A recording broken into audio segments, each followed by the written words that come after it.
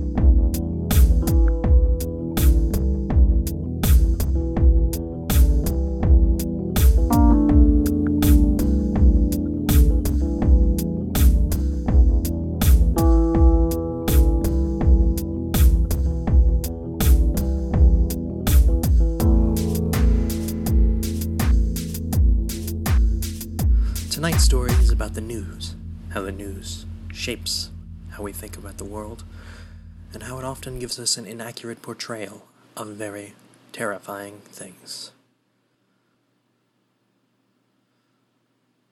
I flipped on the nightly news, cracked open a light beer, and took a long sip.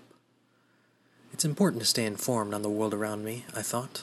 Not to mention, I needed to know if I should bring my umbrella to work tomorrow or not. Hello, I'm Dale Hamilton, and this is your dose of nightly news on Channel 7. First up on the docket tonight is another chilling murder that police are saying may have been connected to the Brook Heights Strangler. More on that in a moment with John Fields. Dale was a pudgy old white dude that was tenured enough to get away with shaving only once every other day. I must admit to being jealous of his privilege. Hello, I'm John Fields, here with your nightly crime report from around Brook Heights. John stared straight into the camera with soulless eyes, the kind of eyes that a man only gets after he'd reached the last rung of the proverbial ladder that is his career. I knew all too well what that feels like, John. Warning, this next bit of news may disturb or unsettle some viewers, he said in monotone fashion, leaning forward and setting his presumably blank papers down. A dozen images raced by of cops CSIing a crime scene. There were spots of blood, tape, broken shit everywhere. It was a royal mess, and horribly inaccurate.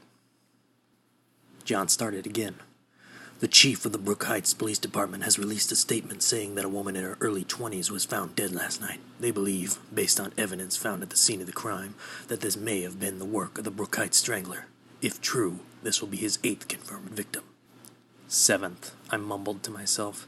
These idiots can't even keep their own stats straight. John started again. Eyewitness reports say they saw a tall, dark man wandering near the apartments this young woman was found murdered at last night. Tall and dark is an interesting way to describe a 5'6" scrawny white guy. They cut back to Dale.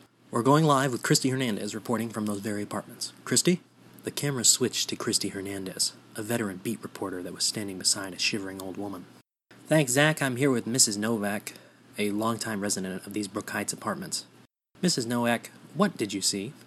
Mrs. Novak gave a little wave at the camera. People were always excited for their 15 minutes of fame, even if it was just on a local bumfuck nowhere TV show. Yes, hello, I saw a shadowy figure walking down the street from my window last night around 10 p.m., she said with surprising charisma. Just to clarify, the police have said they believed the woman was murdered around that time. Did you notice anything distinct about this figure, Mrs. Novak? She stood blankly for a moment and then nodded. Yes, actually, I think he was wearing a jacket. It had been near freezing every night for the past month. Every sensible person outside was wearing a jacket.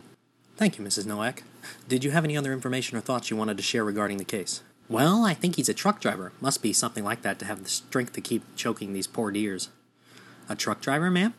Oh, yes, you know my husband was a truck driver. He had enormous hands from having to grip that big wheel all day. Truck driver? Really? Last week they thought the guy was an office worker. Now he's a truck driver. Next he'll be the assistant producer of Channel 7 News. That's an interesting theory, Mrs. Novak. I'm sure the police are considering all leads. Back to you, Dale. And the always beautiful Christy Hernandez was replaced by Dale Hamilton. Lovely. I downed the rest of my light beer and got up. I grabbed my jacket off the coat rack and put it on. I aimed the remote at the television, but John had the breaking news to report. Hold on, before we get to the weather. I'm hearing now we're receiving reports that the Brookite Strangler may have worn wool gloves in his most recent killing.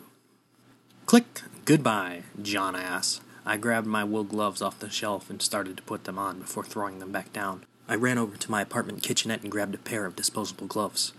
I stepped outside, locked the door, and welcomed the freezing air. Another night shift in the eternally beautiful Brookites. I'm Andrew Wright, and this is episode 2 of The Reading Room, a short podcast about short stories.